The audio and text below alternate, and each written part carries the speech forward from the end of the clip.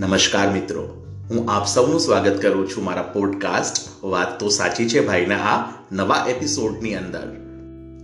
હું આશા રાખું છું કે આપ સૌ મજામાં હશો.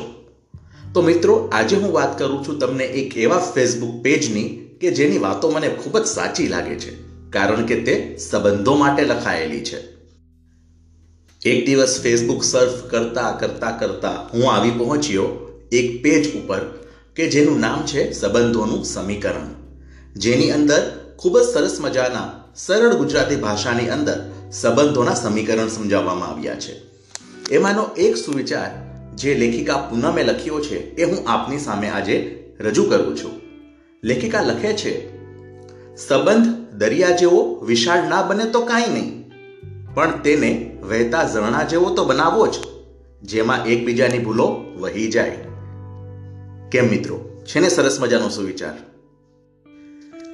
મિત્રો, આ સુવિચાર વાંચ્યા પછી એક સરસ મજાનો વિચાર એ આવે છે કે આપણે સંબંધોમાં જીવીએ છીએ ને, તો આપણા સંબંધોની અંદર ઘણીવાર મનભેદ થાય છે, મતભેદ થાય છે, બોલાચાલી થાય છે, ભૂલો થાય છે, અને થાય જ, કેમ ન થાય? આપણે ઇન્સાન છીએ અને બધાની અંદર અવગુણ છે, બધાની અંદર દોષ છે. જો મિત્રો આ દોષ અને અવગુણ અગર આપણી અંદર ન હોય તો આપણા અને ઈશ્વરમાં કંઈ ફરક જ ન રહે.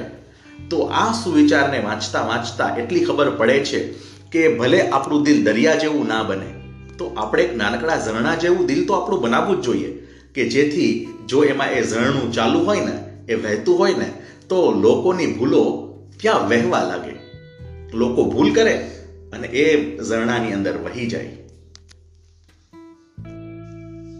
મિત્રો, બીજી સમજ આપણને એ મળે છે કે સંબંધ છે ને એ બહુ જ અમૂલ્ય છે, કિંમતી છે. સંબંધ બનતા વાર લાગે છે, તૂટતા વાર નથી લાગતી. માટે લોકોમાં ખામીઓ છે, લોકોમાં અવગુણ છે, તો આ નાના અમથા અવગુણો માટે આપણે સંબંધોને છોડીને આગળ ન જતા રહેવું જોઈએ. શું કહો છો? વાત તો સાચી છે ને? જો અગર આપને આ વાત સાચી લાગતી હોય તો મારા આ પોડકાસ્ટના નાનકડા એપિસોડને આપના સોશિયલ મીડિયા દ્વારા અવશ્ય શેર કરજો. આભાર. જય શ્રી કૃષ્ણ.